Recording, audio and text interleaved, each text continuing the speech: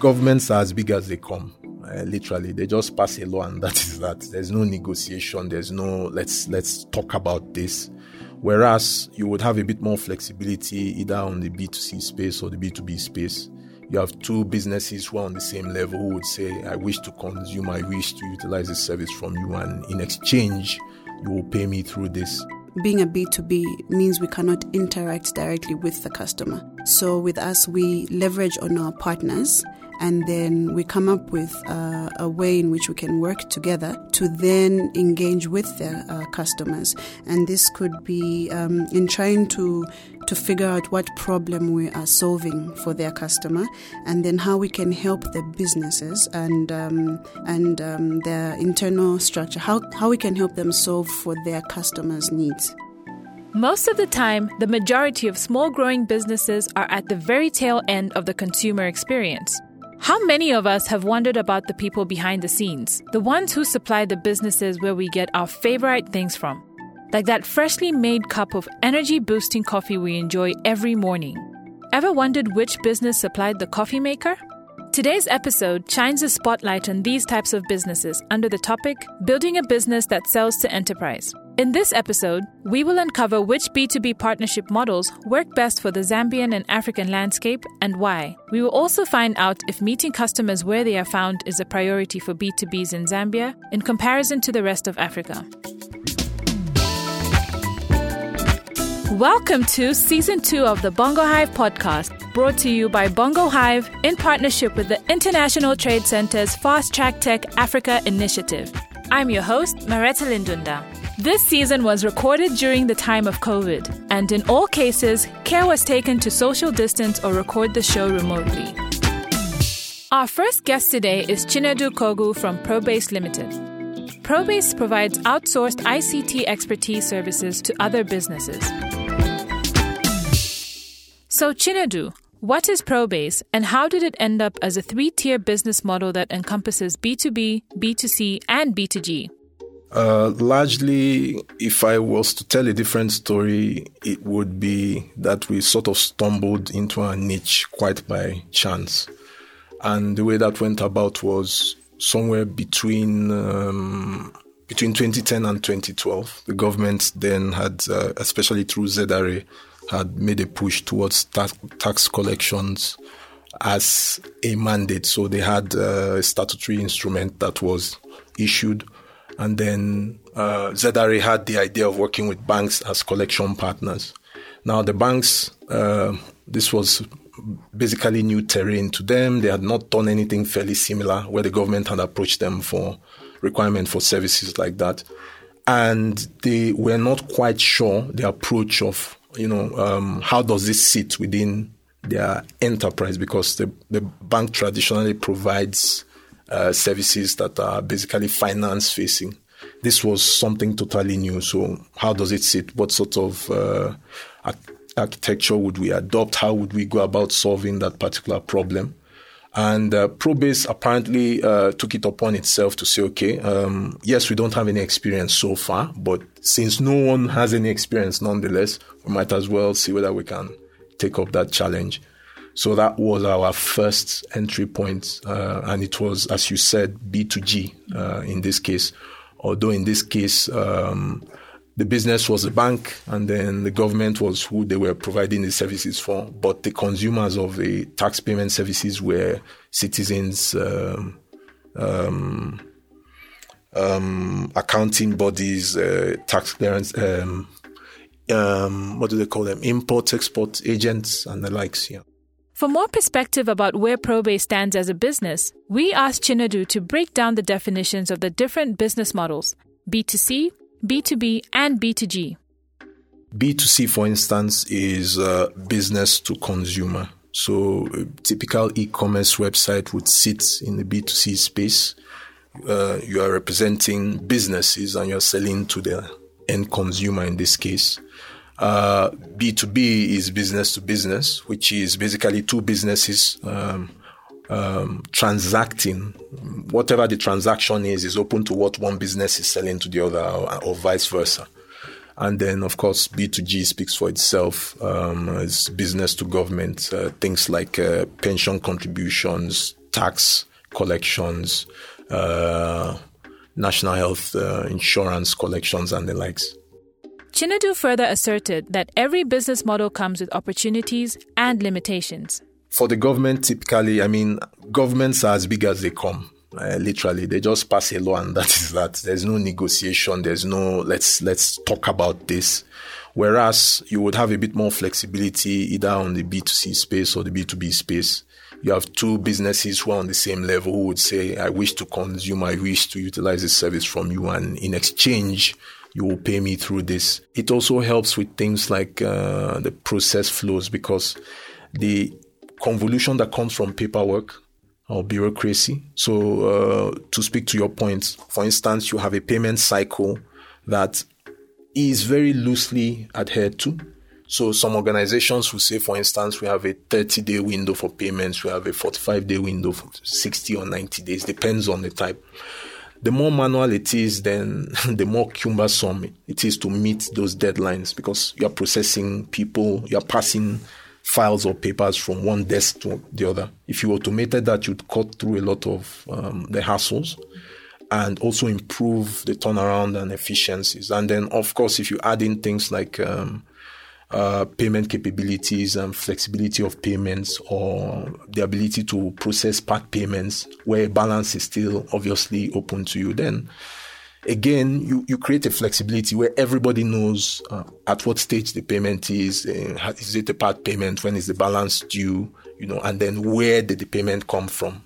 He also addressed some of the challenges that each business model presents. If I was to dwell a bit more, it would be on the following strengths. Each one of these sections, B2C, B2B, B2G, there are even some that are a bit complicated, where you have like a B2C, C2G. It's all within that stream is that the type of customers you are dealing with will determine the approach you would use. For typically with government gives you a set of parameters you must adhere to. They necessarily haven't worked out all the kinks. It will basically be a learn-as-you-go approach. And because it's the government, you really don't have too much room to correct. So they would see it for themselves after some time, and then they would feedback. B2B is more straightforward. You have two businesses who are simply saying, I wish to improve the flow. They are on the same level. So you'll find that engagements between them are a bit more streamlined. They are obviously acting from the basis of a contract that they have jointly negotiated. So it makes it easy. And then when you're building for that requirement, it's very specific and clear. And you know the problem you are solving for. B2C is also, depending on how you look at it, is both simple and hard, because the customer's requirements will always change. So once you've given the customer a baseline, what you find out is the customer comes back tomorrow and says, why can't you add this feature? By now, you should be doing this because XYZ is doing that. So you are also on the basis of a lot of innovation that you must do to keep your platform ahead and to keep it easy and simple to use. The aim of technology is not to further complicate a process that was meant to be simplified. Considering that we are living amidst a global pandemic, Chinedu said that it hasn't been all gloom for the business sector in Zambia, especially the tech industry, which has seen more opportunities for growth and innovation shoot up as a response to COVID-19. So while Probase could be a specific example, I can tell you from experience that there are a lot more tech companies that are springing up. I don't mean this in an entirely bad way, but COVID was good. Yes, it was really nice. I have to admit that I've never seen the amount of call it innovation and call it tech savviness evolve in such a short period of time. This was something that we would argue would take years to achieve. And just in less than 9 months, everybody is literally doing Zoom, just at the back of your hand. Kids are basically doing Microsoft Meets, Zoom, Google Meet and the like. So that gives you an idea that this is basically the best, not necessarily that you are happy with what happened, but it forces us to adapt more rapidly than we would have if we felt, no, just take your time. We can do this over a 5-year stretch. But meanwhile, in that 5-year stretch, you have companies that are and countries that are evolving so rapidly that you are even extending the time it takes you. So for companies that have managed, and I can give so many examples, Afri Delivery, for instance, fantastic. They just took off right there and then. I've seen also a couple of new entrants that are also providing services that are online. Probase has an e-commerce storefront called find.co.zm. It also has taken off, of course, as a result of COVID. And to give you a bit of an idea, we'd built our e-commerce stack maybe about 3 or 4 years ago. We never could find a market approach because you would hear such things that, no, people are not yet e-commerce savvy. No, they don't understand the process. No, there are gaps. But now everybody understands there's a logistics component, there's a payment component, there's the order fulfillment component, there's a service delivery component as well. And you've seen that we've learned a lot in this very short span of time, and it can only get better. God forbid that we have to wait for another iteration of COVID for it to do that, but, it can only get better from now. Now that we know what B2B, B2C, and B2G business models are, we can narrow down our discussion to the point of focus, which is B2B, building a business that sells to enterprise. What does the process of selling services or products to enterprise clients look like? Is it the product or service, the business environment, or the market that determines the B2B model of business? And what are some of the emerging trends in the B2B industry? We asked these and other questions to Chilekwa from Digital Paygo, and she gave us some very illuminating answers.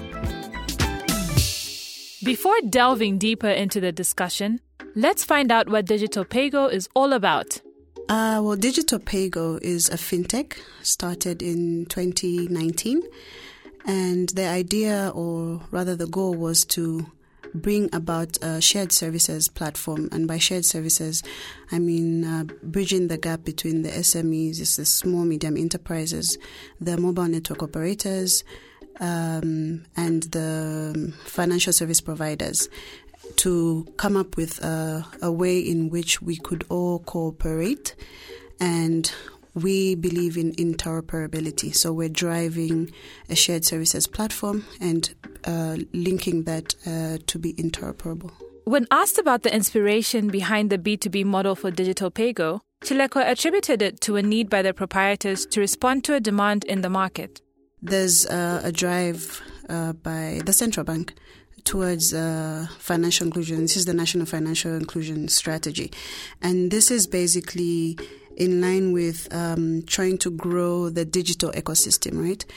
We found a need to be able to work with other businesses to grow that digital ecosystem. How are we going to do that? We target B2B partnerships, right? And we believe in those partnerships, there's strength in numbers. We have, for example, the banks that are more structured and they have processes.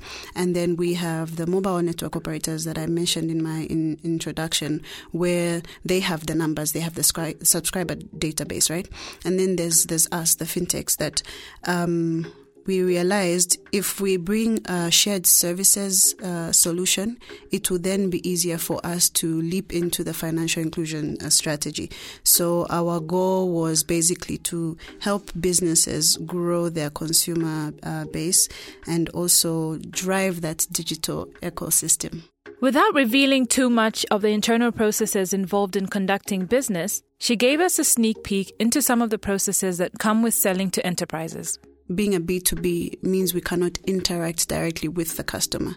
So with us, we leverage on our partners, and then we come up with a way in which we can work together to then engage with their customers.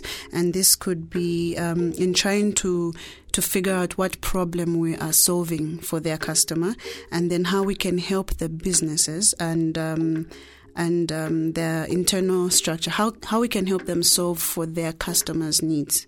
Yeah. So when you marry the processes, our internal processes, the technology that we bring in, the agility versus what the business processes are, we come together and then we formulate that strategy on how to deliver the promise to their customer. Chilekwa also spoke about the sales cycle for a B2B enterprise compared to other business models. With the large businesses, they have regulatory implications, right? They follow a certain processes. There's due diligence that needs to be followed, and you talk about risk and compliance, and their back end operations are very different from what a small to medium enterprise business would be focusing on. Whereas for the SME, they want immediate action. So even the sales strategy for that would be very different. Although they have the same goal, obviously to provide a service to the customer and make profit, but the way in which those processes are achieved is very, very different. So what are the limitations that come with running a B2B business? When it comes to businesses like ours, like the fintechs, you have to obviously wait for things like licensing, and there's a reason for that, by the way. You have to wait for licensing issues and all that. Whereas for you look at the corporates, the large enterprises, it's structured. They are basically they are already tabulated. I feel, in my opinion, that with the fintech space, it's not so well structured, so to speak. And then we look at cybersecurity. That is the biggest issue. And with cybersecurity, you're looking at fraudsters, people trying to hack into your systems. You come across companies that will rather go with a smaller business or a fintech, right? Because they feel they can hack into their system better than they would with a bank.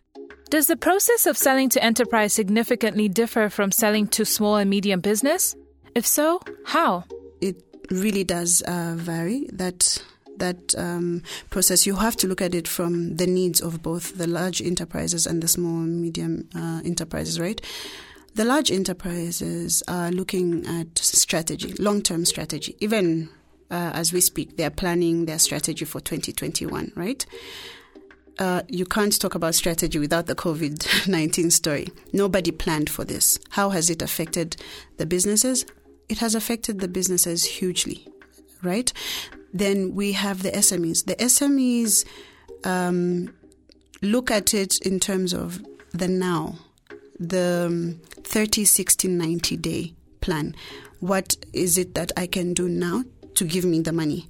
And then if you look at the large enterprises, they have, I think we talked about structure, right?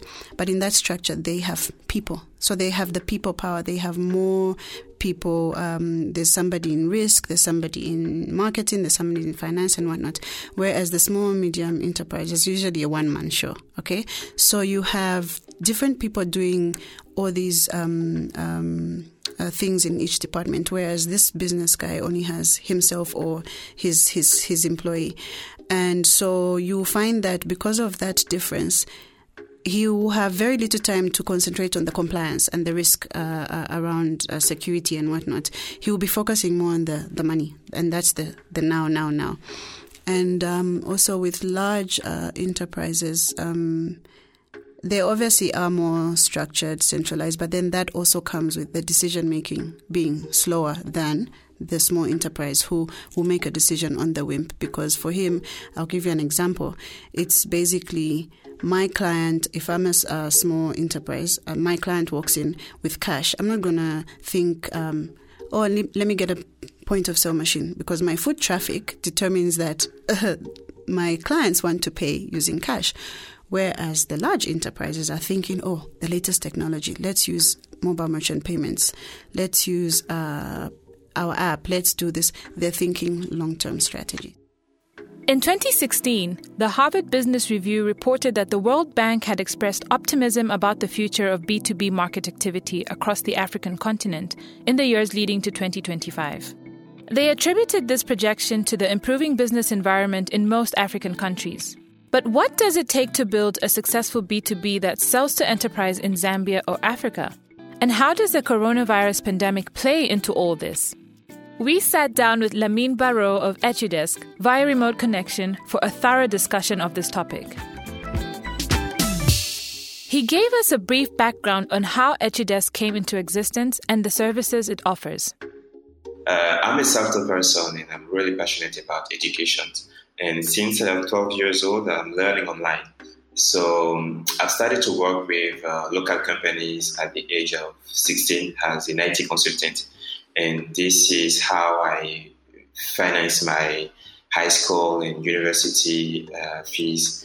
And after my bachelor in biostatistics, I started to get a lot of job opportunities as a CTO, product manager, web designer, in some fields where I didn't have a degree. But at the same time, I had a lot of friends who had degrees in those fields, but were struggling to get even a simple internship.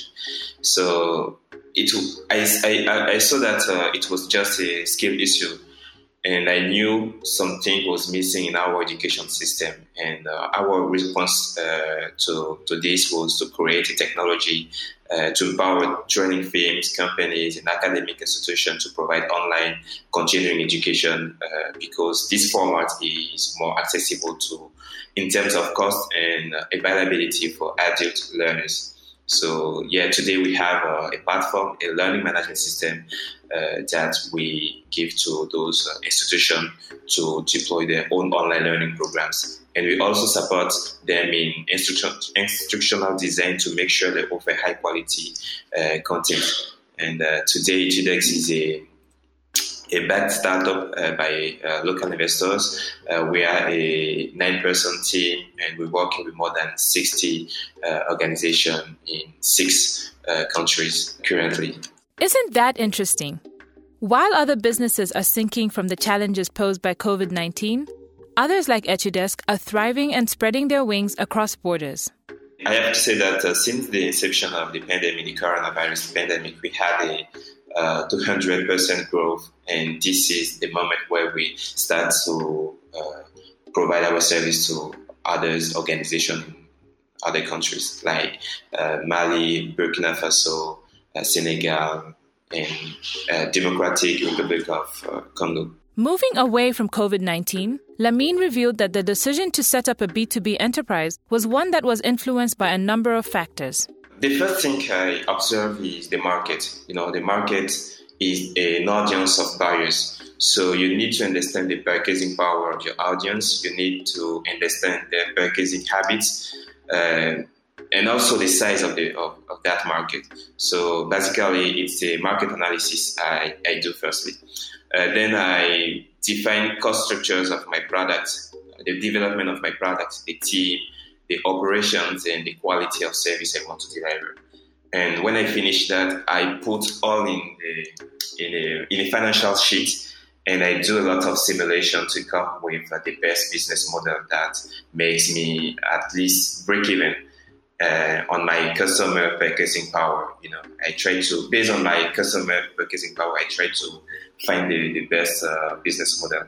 And by simulations in the Excel sheet, for example, I mean cutting charge, switching from fixed to variable costs, increasing or decreasing my fees. And I continue this work. I do a lot of iteration till I get the best outcomes.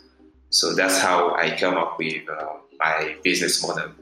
What led to the inclusion of a B2B component to your business model? Firstly, we were on the B2C market, but the problem is that education market is a really complex market and a regulated market, and it's hard to get in. And 99% of this business is covered by academic institutions, so schools and universities. And we didn't want to become a school, so that's why we decided to work with those schools. And because also we're not the expert on all of the subjects we're providing on our marketplace, so we decided to sign partnership with schools and training firms to provide their content. We help them by providing to them the technology and also the support in instructional design. And we act like an OPM, online program manager. So we sell the training to students, and we take a commission. But for the B2B part, as customers, sometimes we meet some organization who want our technologies to develop their own training. For example, they use our technologies for onboarding new employees, to train the sales teams on their own sales strategies and all of that. So that's why we decided to go on those markets too, because for the moment we also didn't break even on the B2C. So we use the B2B revenue to support all the company's costs right now. Like our first guest today, Chinedu, who runs a 3-tier business model enterprise, we asked Lamine what he thinks are the differences and similarities between a B2C and B2B enterprise from his experience operating a hybrid model. What I can say that B2B is a lot of struggle, because whether you're talking to SMBs or big corporates, this is the same process. And no matter also your marketing strategies is digital or offline, you'll need face-to-face with your customers in B2B. And at least you will have to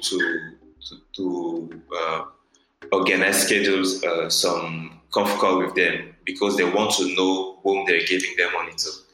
And you'll probably do more than one meeting for B2B, for demo and all. And they also need to meet sometimes the CEO. And they will never align with your business model in B2B. They will never do it. You will propose a personalized quotation. They will negotiate. And sometimes it takes a lot of time before you get a purchase order. And what I can say also is that for B2B, you need to put a high-touch customer service, which requires a lot of human interaction. That's different from the B2C, where you can provide self-serving services. But in B2B, self-serving service don't work that much, especially in Africa. So these are some of the difference I've observed me personally on this market. Lamine also walked us through some of the successes and challenges his business has experienced operating as a B2B. And he had some advice for upcoming entrepreneurs seeking to establish themselves in the B2B space.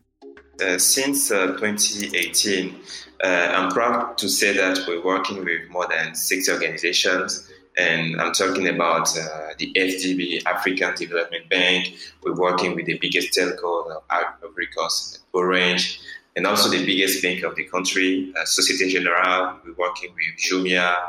We're also working with United Nations and more as customers.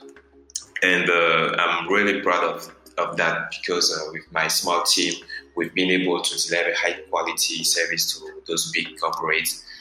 We'll also share some of our challenges. To be honest, B2B is very difficult for young founders. I've started at Chilex at 21 years old, and sometimes it's really hard because you don't necessarily understand the corporate environment. So it's very difficult for young entrepreneurs to get in B2B market. And even if you offer a digital service, most of your operation will be offline, like sales and marketing. Most of the time will be offline. So those are the challenges that I face. And what advice I could give to entrepreneurs is for the B2B market, it's important to raise money. It's really important, not because of the money itself, but you will be able to leverage your shareholders network to get some connection with big corporates. And it also built a sort of credibility when you raise money. And Etidex did it in 2018. We've been able to raise a seed capital with VC. And that really helped me because we have a more credibility when we were going to reach big corporates. And we had a lot of support of our shareholders, as I said. And Another advice is that B2B customers really like white label solution. So they need a lot of personalization for the service you provide to them.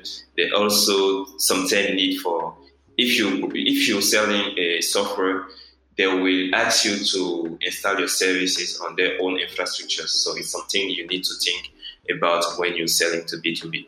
And you also sometimes need to offer pilots to them before selling something. They need some time pilot, and it can take some time, more than up to three months. So you need to have the budget, the resources to run those pilots before selling your product. And for expansion strategies, I also think it's really important to work with resellers, partners. Those people, those organizations already have their customer portfolio. You can leverage on those networks to sell easier your services when you're trying to expand. If there's anything we've learned from today's discussion, it's that businesses do not have to be restricted to one type of model. It is possible for a single business to operate as a B2B, B2C, and even B2G at the same time. However, caution must be taken before a decision about which business model an enterprise should take, putting into consideration the market needs, the general business environment, the product or service being offered, and many other reasons we have heard from our guests. Join us in the next episode as we discuss internationalization of small growing businesses. If you are an ambitious entrepreneur looking to expand your business regionally, you definitely won't want to miss this one. This has been the Bongo Hive podcast, brought to you in partnership with the ITC's Fast Track Tech Africa initiative. Visit www.bongohive.co.zm/podcast to subscribe and listen to more episodes, which are available on all major podcasting platforms.